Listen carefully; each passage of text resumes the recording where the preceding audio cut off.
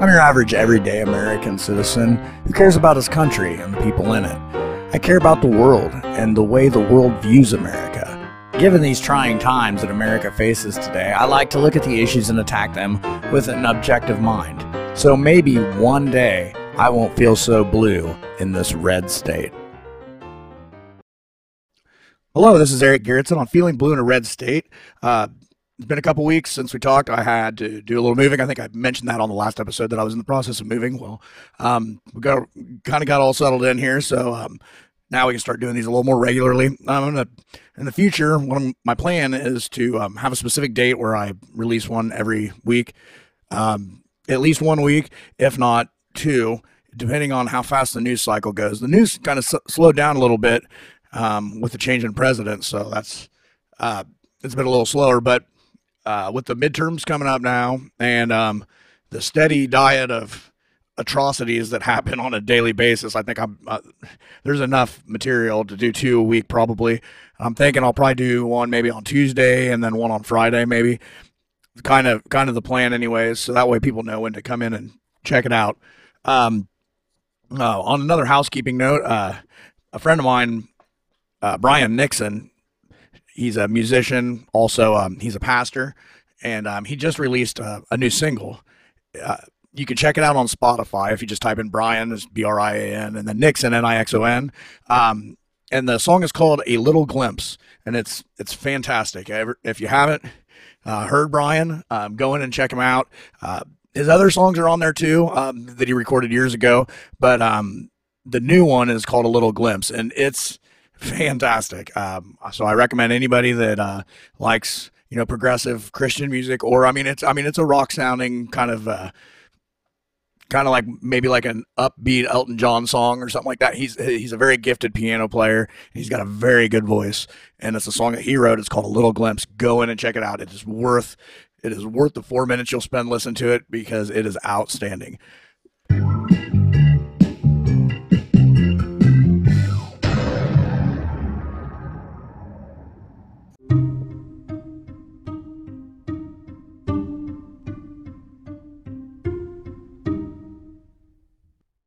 All right, now to get into what we're going to talk about, and it's a subject that I feel like I'm beating a dead horse here. It's something I kind of hoped I'd never really have to talk about again, but in a recent some of the recent statistics, or some new statistics, have been recently uploaded into the universe, the web, or whatever, and when I read them, I was kind of disheartened. I kind of was hoping maybe we were getting a little better on this, but and I'm awful tired of talking about guns, which is what this is about again.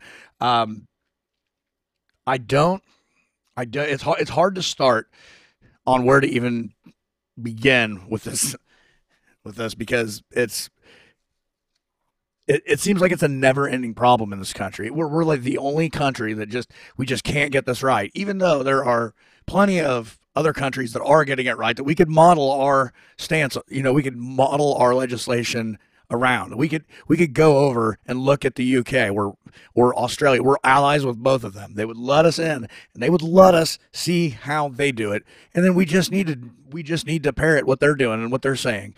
I understand these are two vastly different areas, but they're doing it, and they don't have the problems we have, and it's alarming how much different it is. Even in Canada, we could go up there and see what they're doing, because it's so much different here than anywhere else. And a couple of these statistics really, really, really stuck. They I don't know, they're just I can't believe they're true, but I had to go in and look at other sources just to make sure. But each day 12 children die from gun violence in America, and another 32 are shot and injured. That every day 12 families lose a child, and then another 32 of them are in a hospital, hoping that they don't die. Every day. Guns are the leading cause of death among American children, or American teens, I'm sorry. 1 out of every 10 gun deaths are 19 or younger. In the U.S., there have been 2,032 school shootings since 1970. Alarmingly, 948 school shootings have taken place since the tragedy at Sandy Hook, which was just in 2012. So almost 1,000 since Sandy Hook. Since the historic attack at Columbine High School in 1999, nearly 300,000 students have been on campus during a school shooting. 300,000 kids have been at a school that's been shot at. I I don't know how to get people to care about this. I know there are half of you care about this, but then there's the other half that just think that there's just nothing we can do about that. There's just no solution to this problem.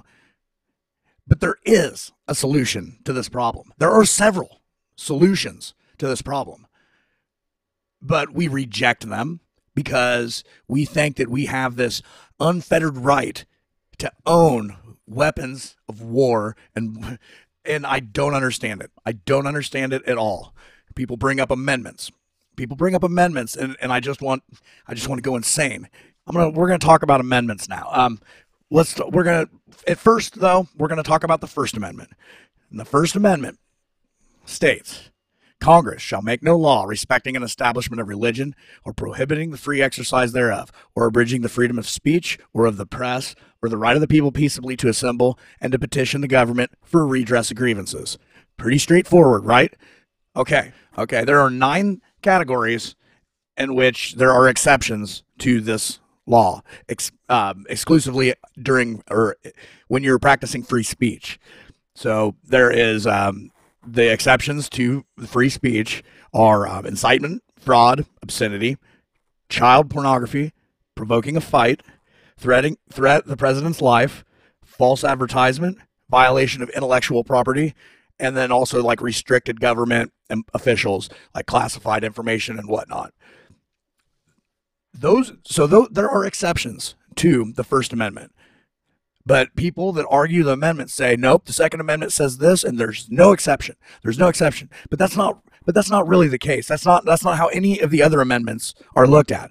The only one that's looked at that way is the Second Amendment, that we just have this unfettered right to carry any weapon we want. And I think a lot of people are mistaken when they think of what the Second Amendment actually says, because what the Second Amendment actually says and how it's interpreted are two vastly different things.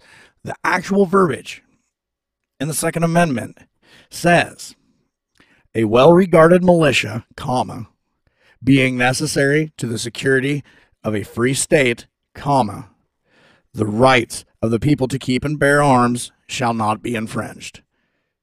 So, what they're saying is that each state has a right to a well-regulated militia that can keep and bear arms. Now, a well-regulated militia doesn't say is everybody. It just, every state does have a National Guard. That's a well-regulated militia. That's what it's for. And our National Guards have guns, okay? But it doesn't say anything in here about anybody over 18 can just have a gun and just walk around with it. It doesn't say that. So, and plus there can be exceptions, like we just talked about in the First Amendment.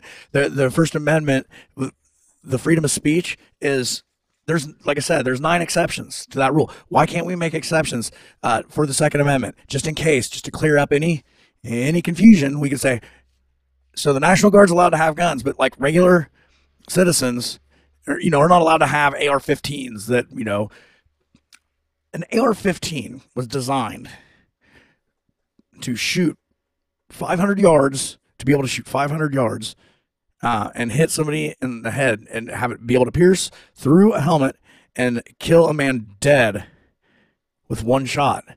Now, why anybody thinks they need that just in their house is beyond me. Why somebody thinks that that's what they need to protect themselves and their family. Why is that the gun that... The thing is it's capable of holding a magazine that can hold way more bullets than you would ever need. People they like to blur the lines on this. They're like, well, what about hunting? What about hunting? I've been hunting for my entire life. And you know what? That's fine. Hunting rifles, you don't hunt with an AR-15. You don't hunt with a pistol. You hunt with a shotgun, or maybe a high-powered rifle, depending on what state you live in. Here in the state of Iowa, which is where I live, that you're not allowed to hunt with a high-powered rifle. You just use a shotgun or a bow, or you can use a muzzle loader. And fine, whatever. Those are fine. But you don't. I don't think there's any state where it's just you just go out with an AR-15 and go hunting deer or whatever, which is what they mainly hunt here in Iowa. There are only 3 countries on the planet right now that have gun rights in their constitution. It's us, Mexico, and Guatemala. Those are the only 3 countries. Now, I don't know if anybody's ever been to Mexico or Guatemala, but those places are riddled with violence. And so is here. We're the only 3 countries that have it, and we're like number 1, 2, and 3 on gun violence charts. I don't think that's a coincidence, guys. I don't think it's a coincidence. Let's and I hate this argument. Well, it's just there's nothing that can be done. We just got to live with it. But that's not right, because let's look at something else. Let's look at drunk driving. In 1985, 41% of all fatalities were drunk drivers. Then Mothers Against Drunk Driving came. We had a little bit of activism. We increased the penalties for DUI, and we started, patrolling for DUIs. And within 10 years, after focusing on it and then creating laws to help protect people from drunk drivers, it went down to 32%. That's almost a 10% decrease. That's a gigantic decrease. Now, do people still drink and drive? Yes. Do people still die from drunk driving? Yes. But the whole point is they mitigated the dangers. They lowered the probability that you are going to die from a drunk driver, being hit by a drunk driver. And that's what we're talking about when we talk about gun laws and what we're trying to do here.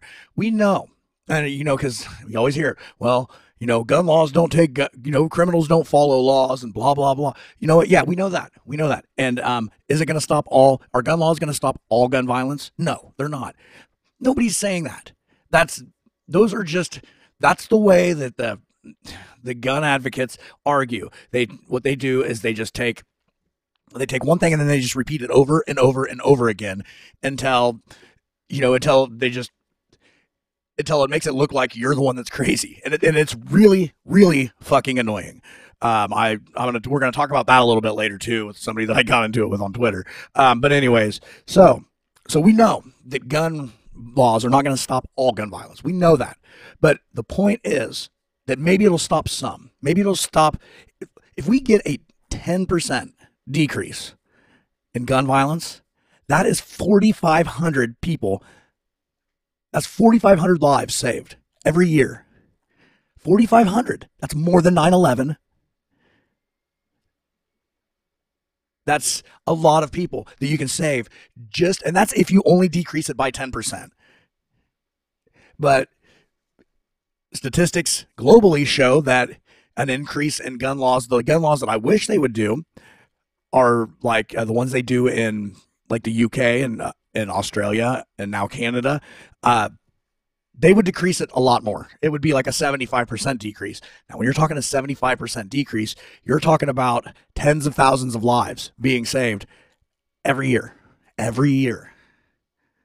So yes, we know gun laws are not going to stop all gun violence. And we know that there are still going to be some that get through. Yes, criminals will still get guns sometimes, but it's not really at the rate that you guys think that they're going to get them. Because an example, what I mean by this is if you make it illegal to go buy a gun, like a certain guns, then it is really hard to obtain those guns. Can you still? Maybe. But let's look at school shooters specifically. Well, school shooters and mass shooters in particular. Okay, let's look at the mass shooter in Colorado that shot up the theater. And, the guy that thought he was the Joker. It's safe to say that guy had some, some problem, like some mental problems, of course. They all do. Anybody that goes and does this is going to have obviously mental problems. But he had a hard time, like, making friends. Like, he wasn't a he had a hard time communicating with the general public, and he wasn't like he had social anxiety and he had social issues. The kid from Sandy Hook had Asperger's disease, which I'm not saying that made him a killer, but he also had problems communicating with society. Now, I'm not sure if anybody's ever been to the black market or been on the internet and the dark web. And what I'm getting at here is that in order to buy a gun when it's not legal, you have to get it off the black market. You have to go find people. So you have to have some sort of social skills with seedy people. And I think it would be very hard for those people in particular, and most school shooters, because most of them have social issues, which is why they're angry enough to do this. They wouldn't be able to, because you have to be able to obtain these guns from people. So you have to generate some sort of trust. And if you're acting sketchy and socially anxious, people on the black market are not going to sell you a gun. The reason they stay out of jail is because they have a very careful vetting process before they deal with anybody. You can't just go down to a port and holler guns and then expect somebody to just come up to you and sell you a gun illegally. But right now, you can order one. I mean, you can go to Walmart and buy one. And so it's very easy for anybody, even people with mental health issues, to just go buy a gun and bullets and go, use it wherever they want. So yes, bad guys will still get guns, but not all bad guys will be able to. Not all bad guys will be able to. And like I said, the school shooters and mass shooters specifically are almost always not going to be able to get a gun because they don't have the social skills to develop a trust that on the black market where people will sell them a gun. And now let's move to cost. AR-15s right now cost, depending on which brand you get, and the quality of weapon that you get, but anywhere, I mean, you can get them as cheap as $800, and some of them, are a couple thousand, $3,000. But either way, on the black market right now, which I had to go look, just to see what they're going for at the auction sites, I didn't see one cheaper than $35,000, $36,000, upwards of $50,000 to $60,000 is what an AR-15 is going for on the black market. Now, most people can afford $800, but that number of people that can afford a weapon that costs $35,000 is a lot lower than the $800 that somebody pays now. So it's harder to get them, harder to afford them, and then you run into the problem is you're gonna have to find bullets. Now, if a gun's illegal, they're surely not gonna sell bullets for it. So then you got to buy those on the black market too, at an heavily inflated rate, I'm sure. The more illegal something is, the more it costs because it's more dangerous to try to get it here. There's more risk and more measures have to be taken, which all cost money. So the whole defense of the Second Amendment saying, well, all you're doing is taking guns out of the hands of law-abiding citizens. And yeah, it does do that, but it also does take guns away from criminals too. Now, the ones that already have them, well, we just got to do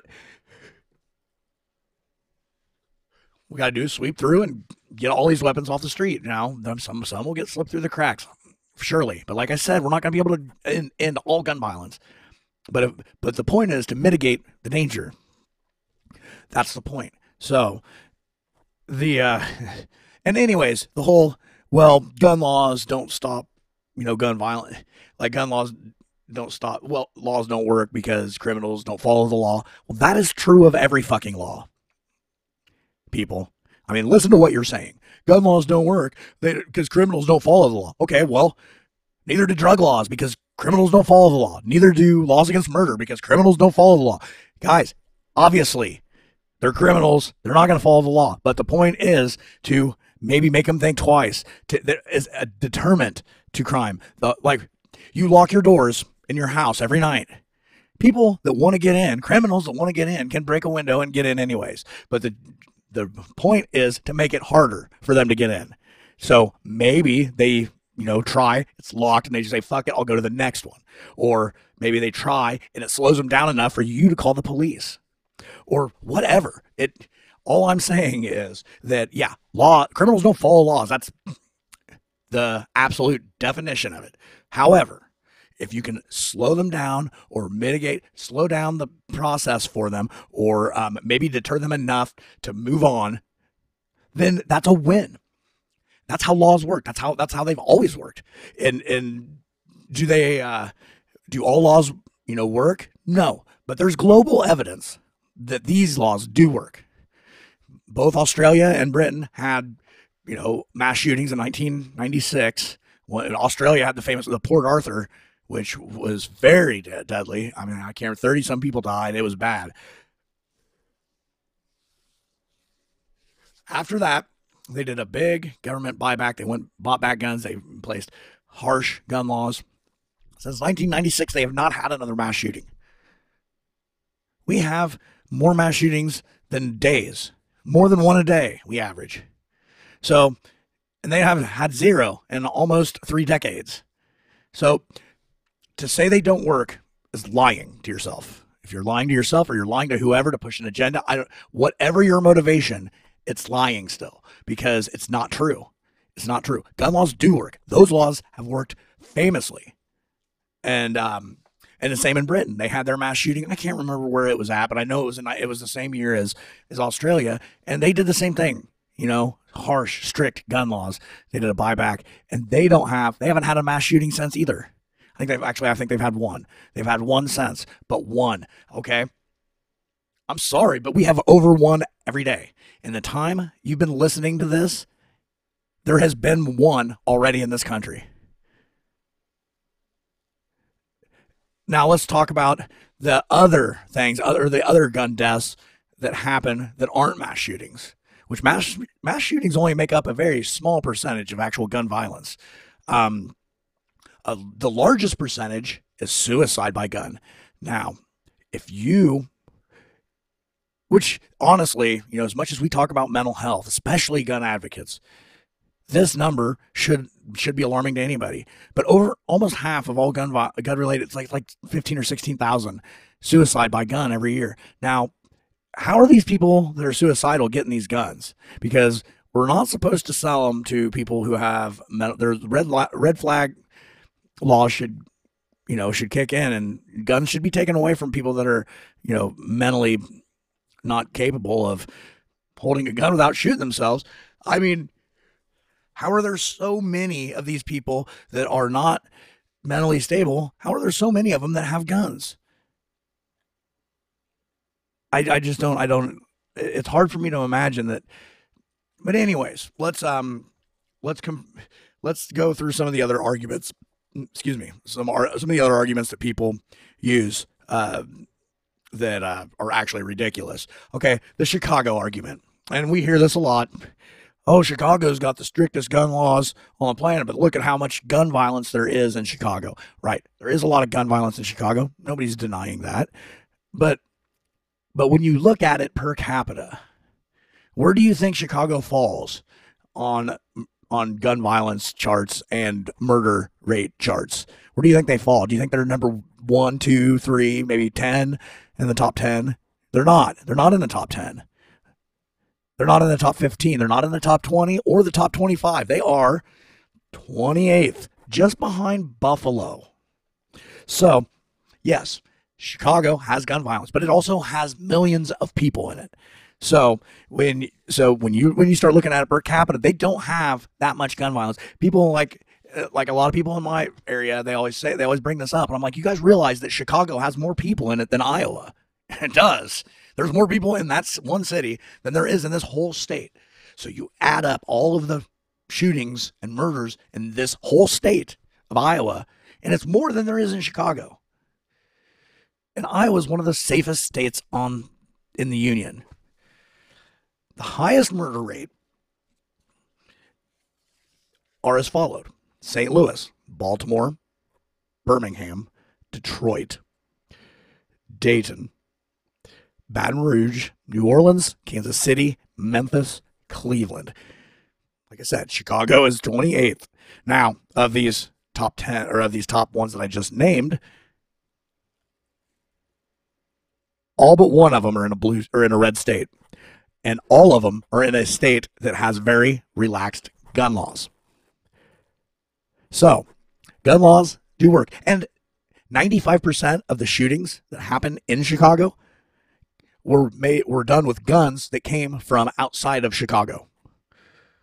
So, because Chicago is like a 10-minute drive to Indiana, which is a state with one of the most relaxed gun laws, there's not checkpoints. Like, you don't have to go through a checkpoint to get into the city limits of Chicago. So people can go.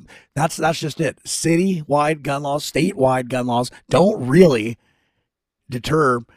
I mean, they probably do help a little bit, but they don't stop at all, because there's no, like, the boundaries are invisible, like, from state to state. So you can go to another state and then come back in without ever being checked or anything. So you can go get, like, for instance, where I live in the southeast corner or southeast tip of Iowa. So in the city I live in, there is a bridge that goes to Missouri, and there's a bridge that goes to Illinois. I can go to 3 different states in 5 minutes. So state gun laws don't really help in this area, because, you know, Iowa doesn't have that strict gun laws either. But like Missouri definitely doesn't, and I'm a 1-minute drive from Missouri.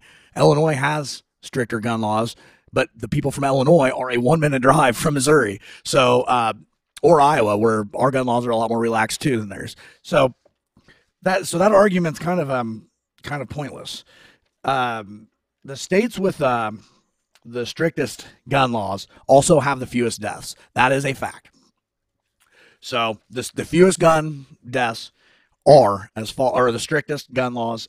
They're actually, it's 5 of 5. So Massachusetts, Hawaii, Rhode Island, New York, and Connecticut. Those are the 5 strictest gun laws, and they're also the 5 fewest gun deaths. I don't think this is a coincidence. States with the most gun deaths have the most relaxed gun laws, and it's 5 of 5 there too. And they are as followed: Oklahoma, Alabama, Mississippi, Alaska, and Louisiana. Those are also the top 5 in gun deaths.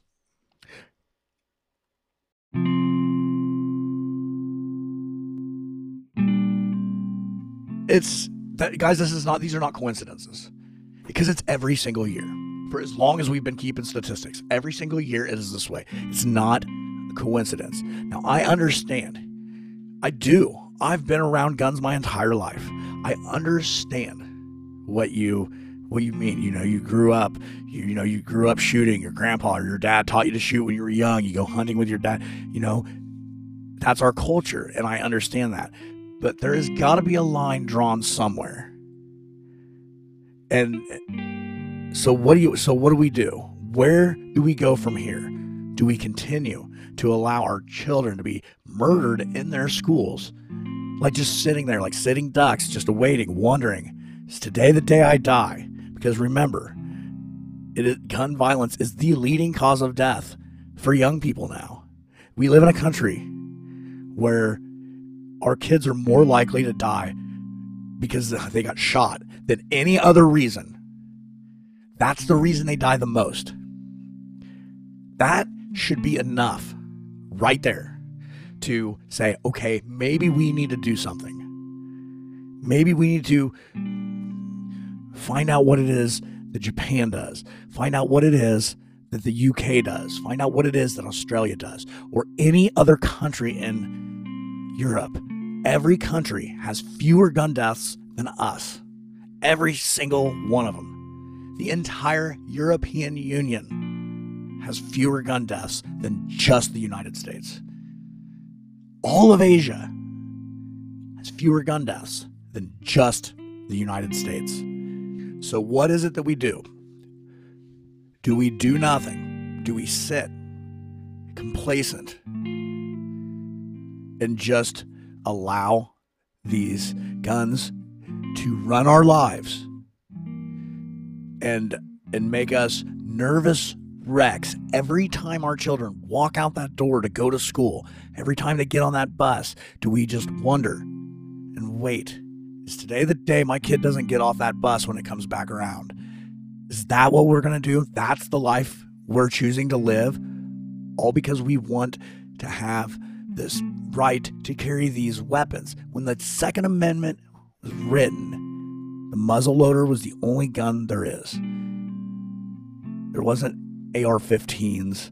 But a muzzleloader is not a weapon that you can kill multiple people with in a short amount of time. It takes time. We're talking minutes between shots. An AR-15 shoots around every time you pull the trigger. And pulling the trigger is very easy. The Parkland shooter fired hundreds of bullets in a few minutes. The guy that shot up that country music concert shot thousands of bullets in a few minutes because he had access to a literal arsenal of weapons, all bought legally. Most mass shootings are done with weapons that were bought legally. The Uvalde kid that killed 19 children and 2 teachers, 2 or 3, bought 2 AR-15s the day he turned 18 years old and 1,000 bullets. 18 years old. And then he went and he killed, shot up a school in his own community. Mental health is a problem, yes, but we are not the only country that has mental health issues. But we are the only country that has these school shootings. It's strictly a United States phenomenon. But it's not really a phenomenon, is it? The United States has these problems because of our access to weapons. It's very easy. Gun dealers have to do background checks and whatnot. But there's a gigantic loophole. It's not even really a loophole. Everybody knows about it, and it's very, very easy to use. The gun show loophole. Like, you can just go to a gun show and buy any weapon without a background check. No wait. You just give them your money and they give you a gun. The Constitution was written over 200 years ago. The genius of the Constitution was that it could be changed as times change. It can be amended. It can grow with the times. That was the genius behind the Constitution. And it has been amended 26 or 27 times. It's been amended. That was the point. Do you think, honestly, that if there was kids getting shot up in school every single day, do you think that our forefathers would say we're keeping the Second Amendment? The people that wrote the Constitution, the people that we go back to and say, well, they said that we get to have our guns. Do you think that after seeing these results, this is a hill they would die on? Do you think maybe they would, write something a little differently to maybe save some of their children's lives? Because the problem I have with the Second Amendment advocates is the way they use it as a defense to have any gun they want and for there to be no gun laws at all. There are people in this country that think that the gun laws are too strict. They think they're too strict. But you should not send your kids off to school and wonder if you're going to see your kid ever again. And that is the problem that parents face every single day in this country. When I was in high school, it wasn't an issue. There was hardly any, you never heard about it. But I went to high school and graduated before Columbine happened. After Columbine, there's been almost 1,000 school shootings. That's almost 1,000 after that blueprint was laid down. Almost all of them were committed, by kids. I mean, people that are 18 years old. But at 18, you can go buy an AR-15, which is the weapon of choice for most school shooters.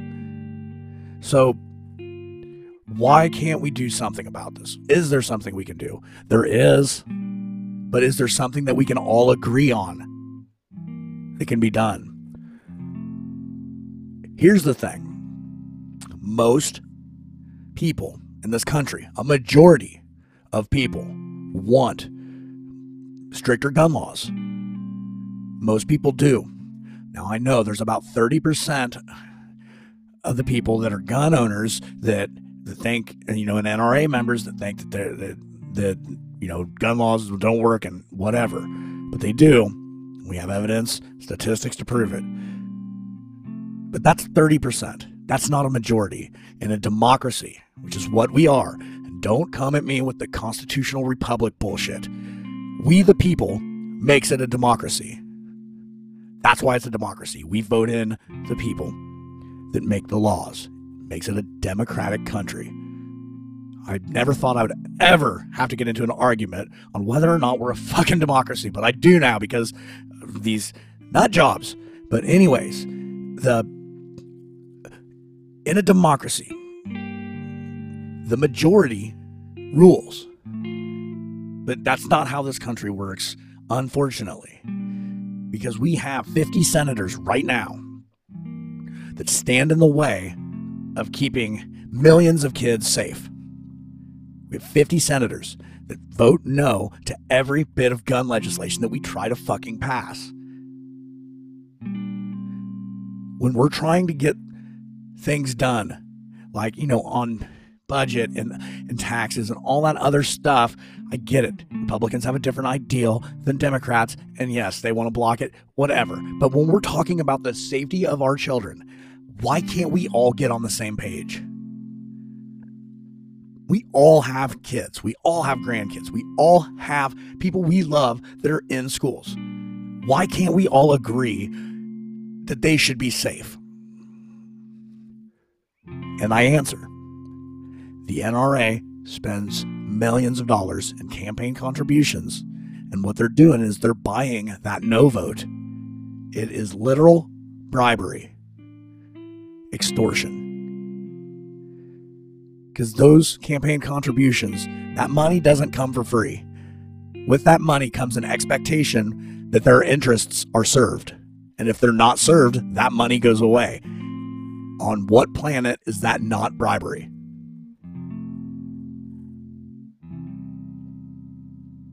So what do? We hold the politicians accountable. How do we do that? We stop voting for anybody that takes one penny from the NRA, Republicans and Democrats alike. If you have kids and you're worried about their safety, you need to find out where that money's coming from. And if it's coming from the NRA, then you vote for their opponent. You get these assholes out of there that don't even have enough decency to keep our children safe. And if you do vote them in, then you have no reason to complain when another school shooting happens because you helped facilitate it.